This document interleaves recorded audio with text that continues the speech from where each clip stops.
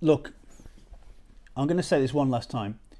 There were 6 crunchy bars in the fridge, and now there are 4. I had one. You've had the other one, haven't you? Anything you want to say? Honestly, I don't know what's happened to you during this lockdown. You're binging, you're hardly doing any exercise, and now you're a liar. Well, thanks so much. Hi, I'm Andy Kind. Welcome to Redeemer King's Sunday preaching service, and we're going through Nehemiah, the book of Nehemiah. I haven't forgiven you. A really prophetic book for us as a church, and hopefully for people watching from farther afield, it will be helpful for you as well. I'm going through Nehemiah 5 today. I'm joined by the Duke of Wellington. I was joined by him last time. I've also brought Grimlock in. Grimlock is he's not a Christian, he's agnostic, but he was interested in what I was saying last time. He watched Carl's preach from the other week, so he wants to he's thinking about doing Alpha as well. We've got an Alpha course starting next Thursday over Zoom, 23rd of April, so email me and Grimlock's happy to be your sponsor. And then we've also got Alan, but it's been a tough week, really, confined space and all that. Now, Nehemiah 5 is, I'm going to go through it verse by verse, but just to give you an overview, Nehemiah 5 is about a call to serve God. It's all about justice for the poor. And we're going to talk about the concept of justice. But it's a call not just to remember who you are, but to act out of who you are. It's not a reminder. It also sets you a schedule for meeting your identity.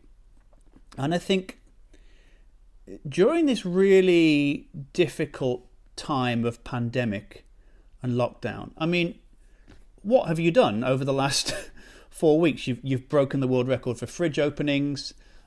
You've started referring to a month ago as back on old Earth. It's really weird.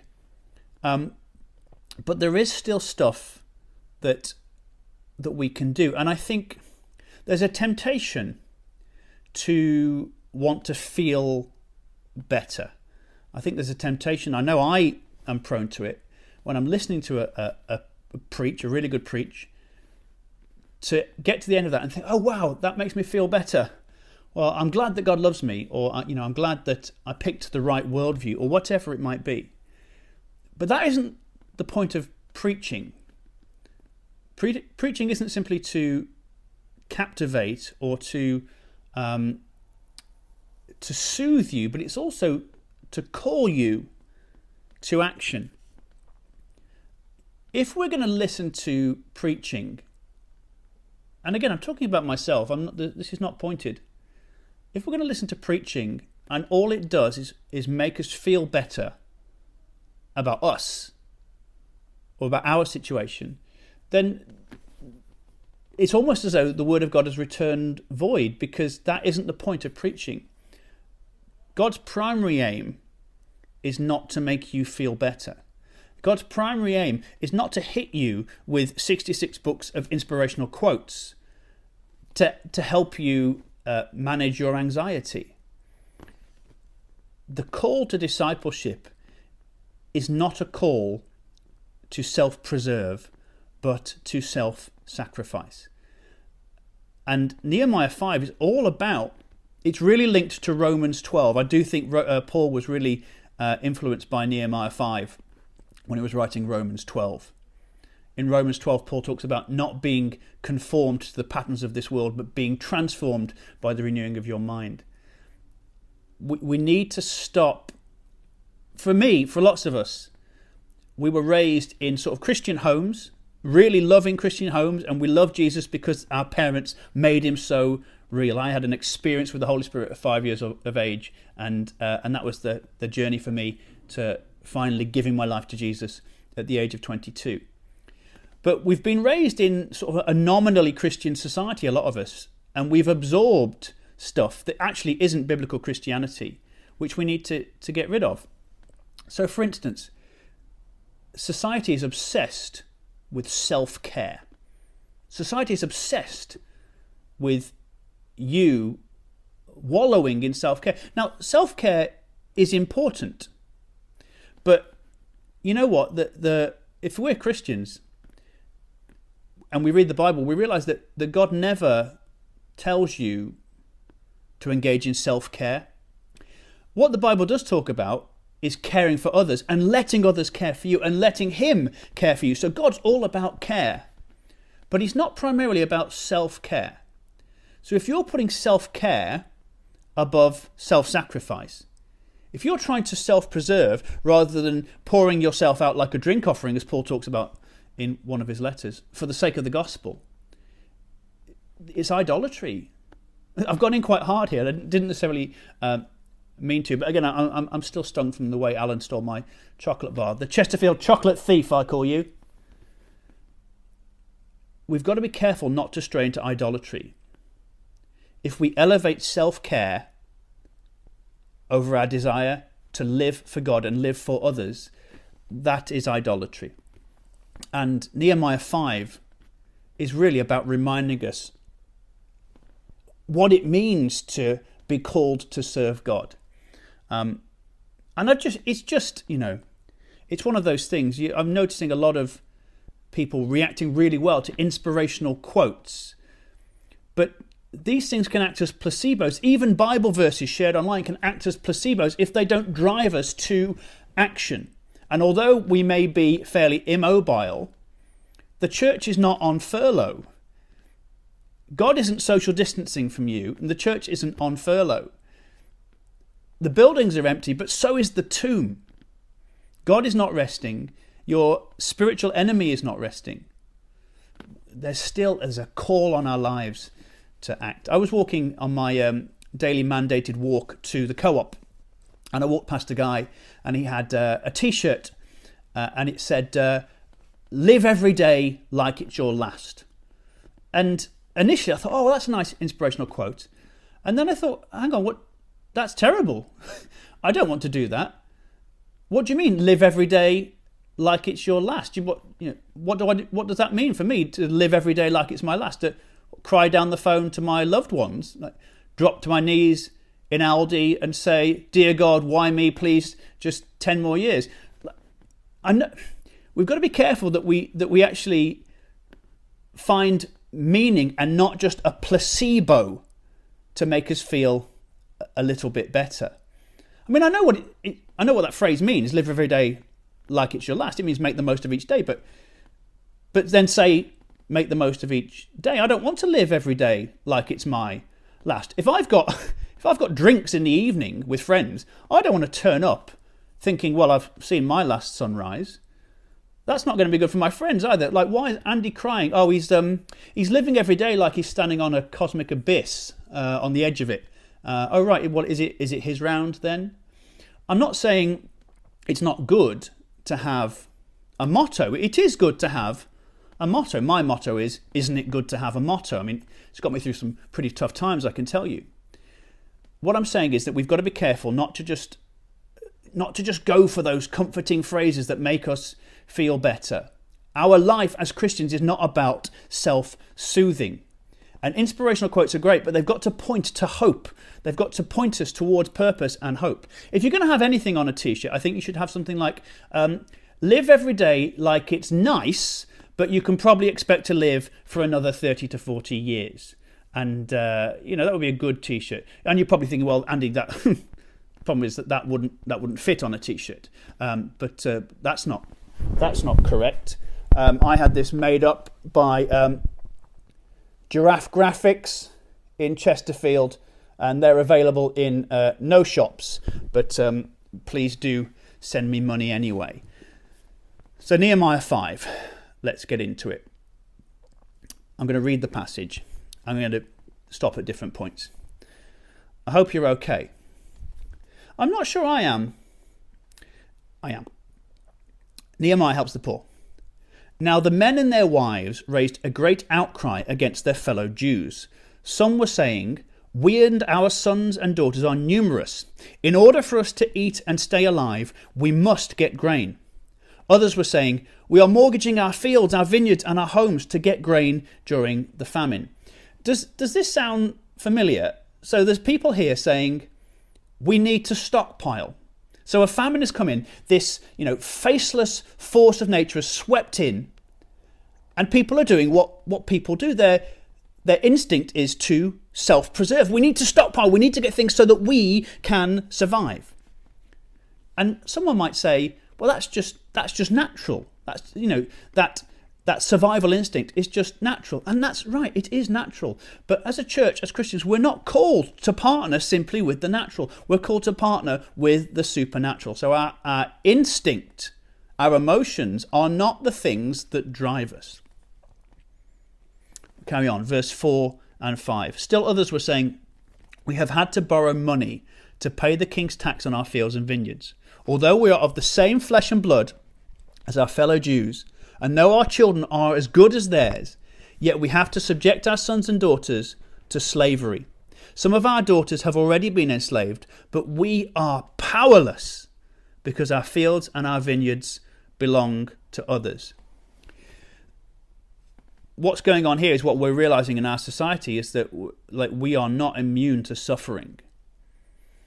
The good news about the Christian story is that God doesn't have favorites.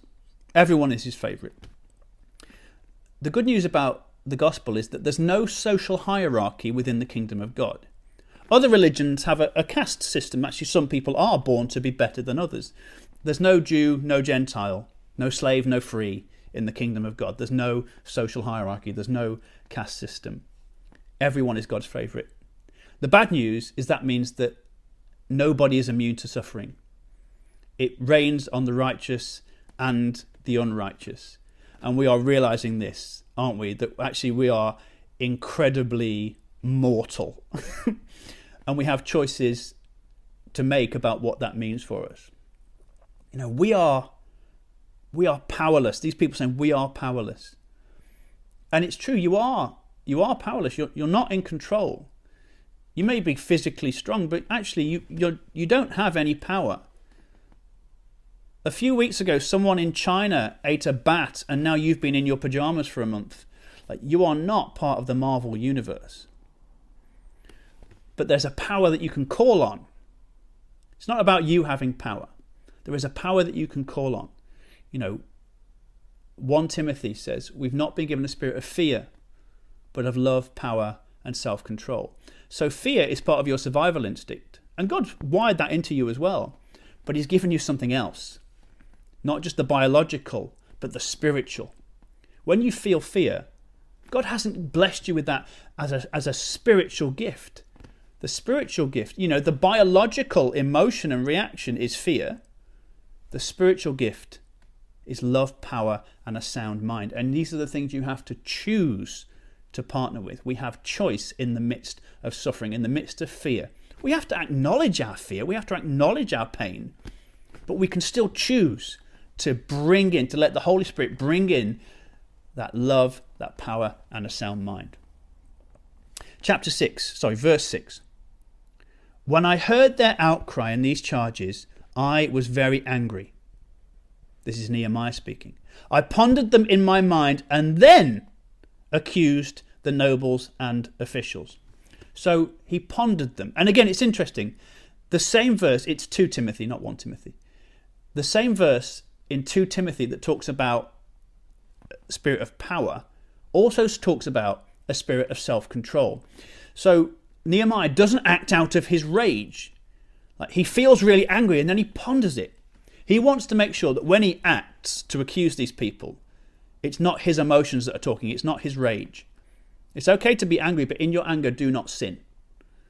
He allows himself to calm down, to think about it, to pray about it, and then he acts. He acts out of the spirit of self-control, not the biological survival instinct to attack. I accuse nobles and officials. You see, once he knew he wasn't acting out of emotionalism, then he goes and speaks truth to power. And as a prophetic people, a people who want to speak hope and truth into the future, we do sometimes need to speak truth to power. Nehemiah never punches down. He does punch up. He punches up to call up. We'll come to that in a bit. So I told them, the nobles and officials, you're charging your own people interest. So I called together a large meeting to deal with them and said, as far as possible, we have bought back our fellow Jews who were sold to the Gentiles. Now you are selling your own people only for them to be sold back to us. They kept quiet because they had nothing to say. You see, he's shaming them here. He is shaming them. But he's not shaming them to leave them in their shame. Shame and guilt are perfectly functional responses to real world situations. It's not that you should never feel shame and guilt. Again, our society of self-care says you should never feel shame or guilt. No, you should feel guilt for the stuff that you've done wrong. But you should never have to carry your guilt. That's what the cross is for. The Lord has provided a great big pinboard right at the centre of the universe for you to carry your guilt and your shame to, and leave it there. Leave it with him. How can you respond to Jesus if you don't think there's anything to respond to? How can you repent if you don't think there's anything to repent of? You have done stuff wrong. But God's love is boundless and unfailing. He's given us a way out. He's given us a resource in any situation to deal with our guilt and our shame and to find that loving relationship which really brings peace and hope and freedom. So Nehemiah, he condemns the action but not the person. He's not afraid to tear down behaviour, but he never tears down someone's identity. And actually, although this seems really harsh, he's shouting at them and they keep silent because they can't find anything to say. He's actually calling them up to their identity. He's reminding them of who they were supposed to be. He's reminding them of that better story. Chapter 9, verse 9. Stop saying chapter. So I continued. What you are doing is not right. Are you listening to this, Alan? What you are doing is not right. Shouldn't you walk in the fear of our God to avoid the reproach of our Gentile enemies? So he's helping to shift their mindset. He's not saying, oh, you guys should be more like me. But remember who you are. Remember who God has called you to be. See, the way we live our life should model God.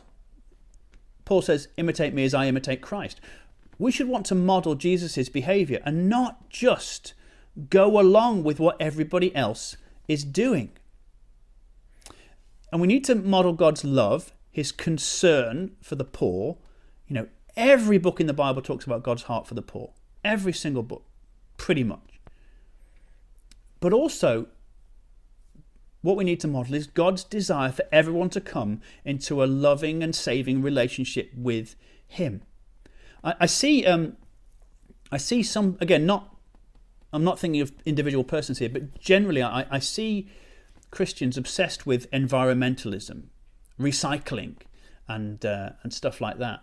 And these are good things. It's about being a good steward. But what people sometimes do is to hide behind that, to use that as a smokescreen. Because, you see, social justice is the acceptable face of Christianity. Because everybody agrees that social justice is good. So you can be a Christian and recycle, and you can feel like I'm being just here. I'm looking after God's planet. I'm doing what God has called me to do in the Bible. But also, everybody will like you. When you start sharing the gospel with people won't like you. But you know what? The people who respond will love you. This is what we need to understand. When you're sharing the gospel, most people won't like you. Because when you talk about environmentalism, when you talk about recycling, no one feels personally accountable to that. That doesn't overshadow people with this idea that they're accountable to a heavenly creator or some kind of judge of humanity. When you share the gospel, you bring that into people's mind. But that's the deal, If you are more concerned with zero waste than zero people being separated from God, then again you're in idolatry. You've got it wrong. we need to stop looking for a theology where we don't have to do anything. We need to stop being like the world. Again, Romans 12, do not conform to the patterns of this world. Stop being like everybody else. Offer your bodies as a living sacrifice. Self-care is great, but don't divorce it from self-sacrifice. How do you expect other people's lives to be transformed if yours isn't? And how do you expect to be transformed if you just conform to what society says is okay? Christians get plenty of things wrong. And we all disagree with other Christians on certain things. But I had somebody say to me, I'm not sure what I think about sharing the gospel. I said, well, the church in the book of Acts knew what they thought about it. Jesus knows what he thinks about it. So who are you looking to agree with? Who are you looking to be affirmed by? Shouldn't you walk in the fear of our God? In the awe of. Fear just means awe. But, he is the most powerful being in the universe. Like, that would scare me. I wouldn't want to be on the wrong side of that history. So, we're carrying on. We're nearly there now. I and my brothers and my men are also lending the people money and grain. But let us stop charging interest. Give back to them immediately their fields, vineyards, olive groves and houses, and also the interest you are charging them. 1% of the money, grain, new wine and olive oil. And then it goes really well. We will give it back, they said. We will not demand anything more from them. We will do as you say. I mean, that's a pretty good outcome from that situation. But God hasn't called us to profit from misfortune. This is another thing. As a church, 1 Corinthians 12 verse 26 says, if one part suffers, every part suffers with it. As a church, we are one. Romans 12 again. You're all part of the same body. Acts chapter 4 verse 34 says, there was no needy person among them. We're all building the same wall. We're all building God's kingdom. And we don't all have the same gifts. We don't all talk to stuffed Christmas foxes as though they're actually real life people. And we shouldn't actually. I can see that was a mistake. But we're all part of the same body. And as a church, we need to be looking after one another. If one part suffers, every part suffers. And it's those communities that we need to be bringing people into. We're not saying, hey, you need to change your behaviour and stay over there. Come and be part of this community where you will be looked after.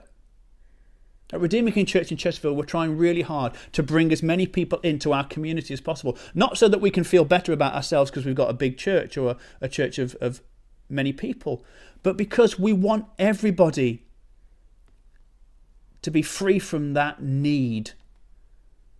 We believe that we're all God's children. We want people to know what it means to be a child of God. So we want to bring people into that community.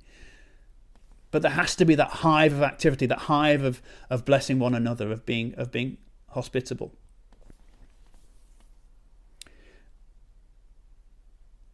We will do as you say. Then I summoned the priests and made the nobles and officials take an oath to do what they had promised. So he calls them to account, based on what they'd said. I also shook out the folds of my robe and said, in this way may God shake out of their house and possessions anyone who does not keep this promise. We are accountable to God. So may such a person be shaken out and emptied. At this the whole assembly said, Amen, and praised the Lord, and the people did as they had promised. Moreover, from the 20th year of King Artaxerxes, when I was appointed to be their governor in the land of Judah, until his 32nd year, neither I nor my brothers ate the food allotted to the governor. But the earlier governors, those preceding me, placed a heavy burden on the people and took 40 shekels of silver. Shekels! 40 shekels of silver from them, in addition to food and wine. Their assistants lorded it over the people, but out of reverence for God, I did not act like that.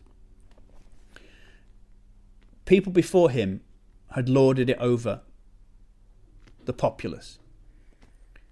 But we don't follow the patterns of this world. We don't do what everyone else is doing. Stop doing what everyone else is doing. And that can be something simple. Where there's despair, bring hope. Where there's hate, bring love. Where there's argument, bring a gentle word. Where there's discouragement, bring a prophetic word of encouragement. He carries on. Out of reverence for God, I did not act like that. Instead, I devoted myself to the work on this wall. All my men were assembled there for the work. We did not acquire any land. So look at that. Out of reverence for God, I did not act like everybody else. Instead, I devoted myself to the work on this wall. This is an interesting point about purpose and project. So his purpose is not building the wall. His purpose is to act out of his identity. His purpose is to be transformed by who God is. His project is building the wall. So I've got Christians saying, I need God to give me a purpose. No, he's given you a purpose. His purpose is to glorify him and enjoy him forever. His purpose is to live every day like you are fully known and fully loved by the creator of the universe. And that nothing can separate you from the love of God. Know it. Act out of it. That's your purpose. Your project is building the wall. Whatever your gifts are at the moment, you might need to employ them differently. But again, the church is not on furlough. Jesus is not social distancing from you. You might just need to think about where on this wall you need to go and rebuild. But, if in Romans 12, Paul talks about the gifts, if your gift is encouraging people, well, don't stop just because you're inside. Ring somebody up and encourage them. If your gift is helping and serving, think of ways that you can help and serve. They might be different to what they looked like before, but you can still do it. If your gift is leading, well, you still have to lead. Do it diligently. And we're so blessed at Redeemer King Church that we've got a leader who diligently leads and finds different ways to lead and encourage people. If your gift is generosity, if you have a history of being generous, don't stop now in this pandemic where you've got less. Do it more. In Proverbs 28, it says, those who give to the poor will lack nothing. And just at the end of this chapter, it says, furthermore, 150 Jews and officials ate at my table, as well as those who came to us from the surrounding nations. Each day, 1 ox, 6 choice sheep, and some poultry were prepared for me, and every 10 days an abundant supply of wine of all kinds. In the middle of this famine, where he's refusing to take the governor's stuff, he's refusing to pull down from above, he finds abundance. He's not taking what is not owed to him. He's not taking what he could just get, what he feels he has a right to. And he's surrounded by famine. And yet God provides abundance. And this is the narrow path for the Christian in this time. Whether you feel like you have less resources, whether practically you're not where you were, God can still provide you with abundance. And it comes by shifting our mindset to who we are in the light of who he is. And then finding that abundance. Not complaining too much. It's okay to be sad. It's okay not to be okay as a feeling, but that can't be where you end. It's okay not to be okay, but in his presence is fullness of joy. It's okay not to be okay, but it is for freedom that Christ has set you free. It's okay not to be okay is the first part of the sentence. It's followed by a comma, not a full stop. Sometimes I feel I need to pull myself together, actually, because I believe what the world wants me to believe, which is that life is a story about me, but the Bible disagrees with me. The Bible says that I'm not the star of the show, but I can win the award for Best Supporting Actor. Abundance in the midst of need. Remember me with favour, my God, for all I have done for these people. He has met the call on his life and he's gone after it. He's aware that God sees, but that God is with him.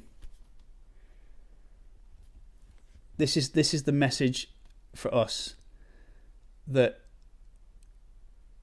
in the midst of all this suffering, genuine pain,